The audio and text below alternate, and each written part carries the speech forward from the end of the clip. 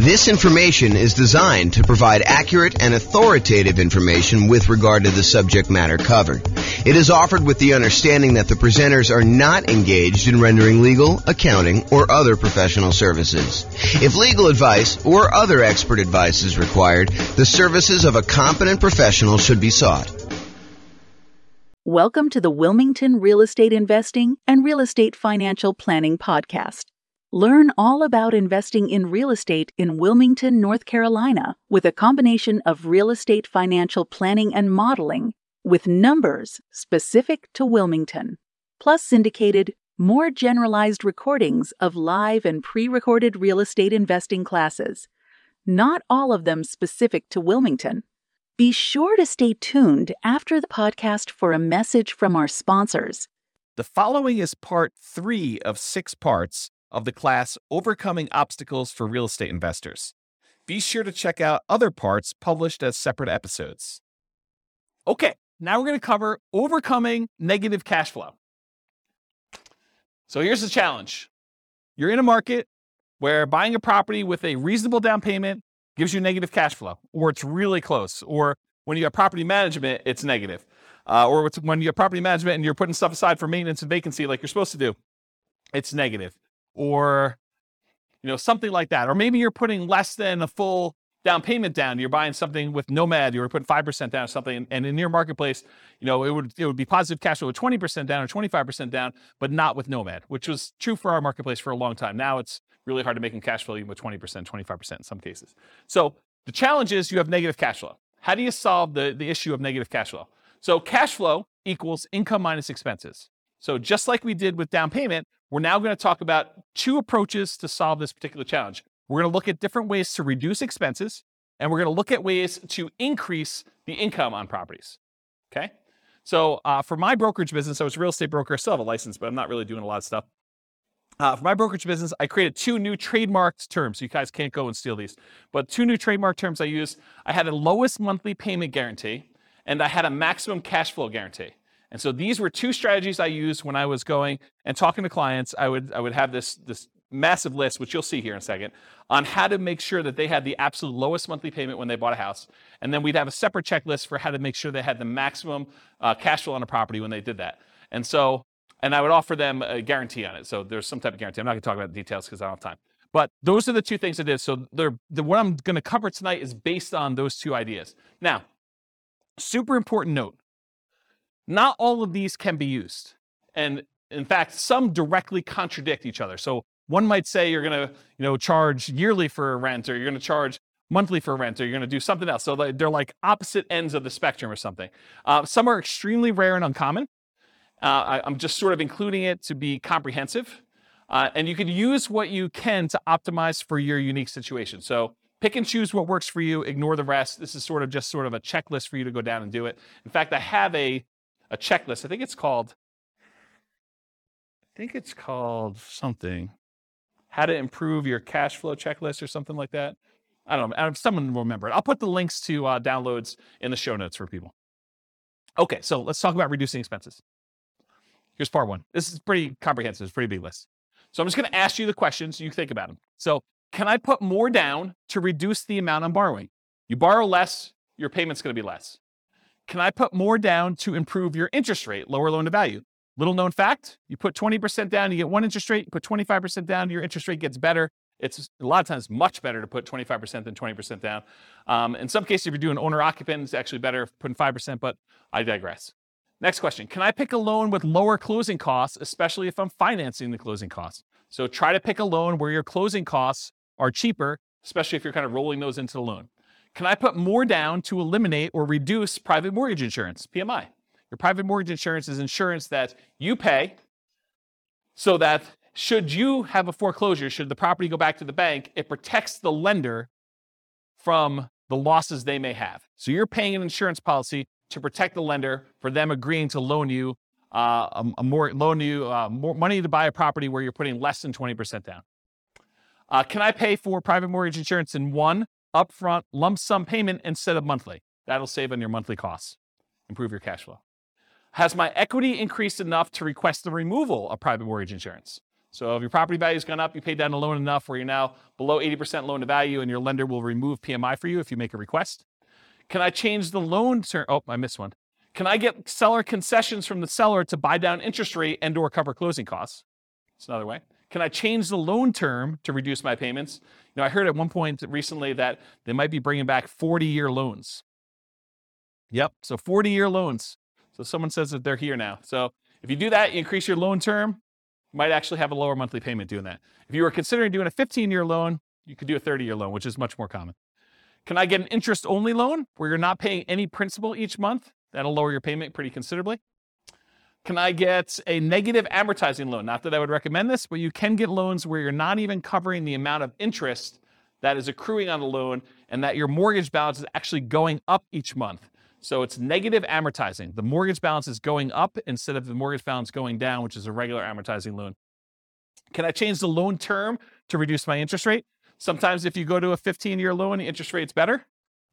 Can I get an adjustable rate mortgage to lower my interest rate? And actually, Austin was going to remind me, and I think this is probably the appropriate time to say it, but a lot of mortgage companies, mortgage brokers now are recommending, just because of the nature of our market, some of these like a 1 year at one interest rate, the second year at a different interest rate, and then by the third year, your interest rate is the normal one for the rest of the 28-year for a 30-year loan. And so this is a way to kind of improve your interest rate. But the question I had on here is, can I get an adjustable rate mortgage to lower my interest rate? And I sort of think that's somewhere between buying down the rate and doing a lower one. I should probably put that on there, its own separate one. Hopefully I'll remember to do that myself too. Maybe someone wants to email me if they don't see it on here. Can I get the seller to carry back some owner financing to lower my loan to value with the primary lender and reduce my interest rate? So maybe you can get the seller to carry back in second position where the lender's still willing to do the loan, and that could get you an overall lower monthly payment. Can I improve my credit score to get a better interest rate? Can I set up automatic payments to get a better interest rate? I've heard some lenders will like to reward you by setting up automatic payments, especially if it's from their bank, and they might give you an 1/8 of a point benefit to your interest rate if you do something like that. Can I get a better interest rate if I have additional accounts, more money deposited with the lender? Some lenders may do that. Can I lock or float down my interest rate? We talked about this. We talked about the shocks and, my client going under contract before interest rates went way up. Well, if they had locked their interest rate, that would have actually improved their thing. Or float down the interest rate is where interest rates are headed down and you are able to get it lower if the interest rates drop by a certain amount between when you initially locked your rate and when you close. Can I add a family member or a friend to the loan to get a better interest rate? Maybe your credit score is such that if you had someone else as a co-signer, it would actually improve your interest rate. And then on the counter side of that, can I remove a weak borrower to get an interest rate? So you and your new spouse are in love and they do not have a really good credit score, but you are committed to buying a house together. Well, it might be better for you to buy the house yourself and then add them to title. Go talk to an attorney and add them as an owner to the property, but they're not on the loan because it would actually hurt your interest rate to do so. Where was I here? Can I partner with someone to get better loan terms? So could partner with a better qualified person. Can I find another lender with better rates or fees? Have rates dropped enough for me to refinance and get a better rate? Is my loan old enough where I would be willing to refinance to extend the term of the loan? So maybe you got 20 years left on it. Maybe you refinance it. Now you go back to a 30-year term and maybe also get a better interest rate to lower your monthly payment. So those are the strategies with your lender. Strategies if you own another property. Can I do a cash out refinance on another property to then buy or refi this property? So you got a lot of equity somewhere else. You pull money out of that one. You use it to put 25% down and maybe instead of 20% down to get a better interest rate on the one you're buying. Does it make sense to cash out refi another property to put a larger amount down on this property? I think that's what I just said. Should I do a rate and term refinance in order to get an overall better monthly payment before financing this property? So maybe you're going to go over the 10 loan limit, or maybe you're going to go over some other limit that the lender has where you go into a different pricing tier and you want to go and refinance another property to improve cash flow on that before you go buy this one and kind of lock yourself in where you can't quite do it as easily after that. Any questions on this so far? Searching for homes, can I search for properties where the seller is willing to include seller concessions? Seller concessions is money that the seller is willing to provide to you when you go buy a property that you can use for closing costs, including buying down the interest rate in your loan to make it a better interest rate. Can I search for less expensive homes, as another example? Making offers. Can I offer less to reduce my purchase price? If you offer less and you're able to buy the property for less, you end up borrowing less, you end up paying less in monthly payment. Can I ask for seller concessions to buy down my interest rate? In some cases, it may be better for you to take the money and ask for seller concessions instead of a discount, because the amount you would save monthly payment-wise is better for you to have used that money to buy down your interest rate than to get a discount. Is the seller's loan assumable and has a better interest rate than I can get now? This is going to be true for a little while. We've got a whole bunch of really good low interest rate loans out there. This could be a strategy you might want to employ. Would the seller consider wrap financing, and would that be better terms than I can get now? So offer to do some creative financing with the seller, see if they're willing to do that. Can I buy the property subject to the existing financing, more appropriate wrap financing, where you're able to do that? Can I buy the home on installment land contract, get better terms? Can I get private financing with better terms from family or friends? Maybe grandma wants to loan you money for 30 years at 3, 4, 5% because she's got it in a CD. Can I pay cash for closing costs to keep my monthly payment lower than if I finance them? And finally, on the making offers point, can I buy properties that do not require rent-ready or fix-up costs and use that money as down payment, or to buy down interest rates instead? Any questions on this list? Is this helpful? Seeing all these? So instead of buying a property that needs paint and carpet and all that other stuff, and you're going to need $10,000 after you close, use the $10,000 to go buy a property that doesn't need that work and buy down your rate instead. Owning and managing property, can I correct incorrect information with the county assessor about the condition or the characteristics of my property to lower my property taxes? Can I contest property taxes when appropriate to keep my property taxes minimized? Can I vote appropriately for changes in taxes that affect property taxes? Can I manage the property myself and still keep up with the latest laws, best practices, and compliance issues? Save on property management fees. Can I shop around to get high-quality property manager with reasonable fees? Can I maintain my property to minimize time between tenants? Can I insist my property manager utilize best practices, marketing early, raising rents with each lease renewal, etc.? Can I review my property management statements carefully for mistakes? Can I raise my property insurance deductible and take on more of the property insurance risk personally? It's a trade-off, right? Because when you have a claim, you're probably paying for that. But if you feel like you need cash flow now for certain reasons, you may want to do that. Can I add or remove people from my property insurance policy to improve the rate I'm getting? Property insurance is based on credit score partially. Can I evaluate the exact property insurance coverages to make sure that you have appropriate level of coverage? Maybe you're overinsured, maybe you're underinsured. Can I compare insurance rates to keep insurance premiums competitive? Can I make sure tenants and tenant buyers have renter's insurance? Can I get a discount paying for HOA insurance or other bills in advance? In some cases, you can get a discount by doing certain things in advance. Can I sign up for auto pay on utilities to avoid any per bill fees charged by utility providers? And can I use quality replacement maintenance materials to lower the overall cost of maintenance over time? Any questions on this one? Helpful stuff? Good. All right, so we just covered all the different ways to kind of reduce expenses. And we primarily focus a lot of stuff on mortgages because that's one of your largest percentage-wise expenses on a property. Now we're going to talk about ways to increase income. So maximize income, part 1 of 2. Can I subdivide my property into multiple units to increase rent? For example, rent upstairs or rent downstairs separately. Can I rent by the bed or by the bedroom? Can I rent parts separately like a garage or the community pool or RV parking or RV in the backyard as a vacation rental? Can I add some other type of income for the property? Can I add services, utilities like high-speed internet for an extra fee? Can I offer the property to a tenant buyer on a lease option, lease purchase, or agreement for deed to increase the income and reduce maintenance on the property? Can I charge pet rent?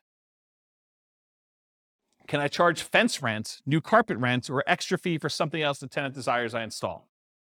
Can I tier rent by credit score and/or security deposit? Can I change the term of the rental agreement, either do daily rentals, Airbnb type stuff, weekly rentals versus monthly? Can I charge weekly or bi-weekly instead of monthly? Can I include done-for-you services like lawn care, snow removal, or house cleaning for an extra fee? Can I convert my property to a duplex, triplex, or fourplex or more? Can I get the property furnished to get more rent? Can I start marketing earlier and start at a higher, more aggressive rent to test market prices? You start 90 days in advance, you have plenty of time to test before the property is vacant. Can I charge a fee for auto pay, or can I charge a fee for not being on auto pay? That's an example of two conflicting, contrary ideas that you can either do one or the other. Can't do both. Or maybe you can. Charge for either way. Whatever you want to do, there's a fee. I'm joking. Okay. Can I schedule my leases to end during peak rental seasons? That's kind of important, actually. Can I target more profitable rental niches like corporate rentals? Can I offer a discount for on-time or early rent instead of a late payment? Can I add solar panels and include electric and base rent? Can I bill back for HOA services and utilities like non-potable water? Can I get paying roommates for nomad properties that you're living in? Can I require 60 to 90 days notice for outgoing tenants to not renew? So make sure you find out way early. Gives you time to market the property, get everything done you need to do. Can I improve landscaping and curb appeal to get higher rent? Paint, add improved shutters, lawn care, mailbox, property address numbers, lighting, things like that in order to make sure that you're getting maximum rent. Can I make sure the property is appropriately prepared for showings, well lit, smells good, repairs done, clean, neat? Am I maximizing exposure when marketing for tenants? Do I have professional grade photos, 3D tour and video and marketing properties?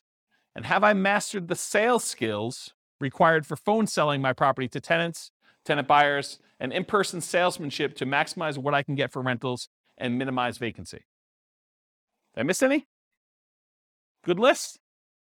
This concludes part 3 of 6 of Overcoming Obstacles for Real Estate Investors. Listen to the next episode, part 4 of 6, on qualifying for loans. With home prices up, mortgage interest rates up, and rents up, but not quite enough to counteract the higher prices and interest rates, cash flow on rental properties in Wilmington is harder than ever. Book a call with the Real Estate Financial Planner to apply our proprietary 88 strategies to improve cash flow on your rental. See the show notes for a link to schedule your call and improve your cash flow today. If you're a real estate agent, lender, or professional in Wilmington that wants to help our real estate investor listeners, consider reaching out to learn about collaboration opportunities with this podcast. We'd love to add more value to our listeners by having you assist our investors buy, sell, and finance their real estate investments. See the show notes to schedule a call to discuss collaboration opportunities.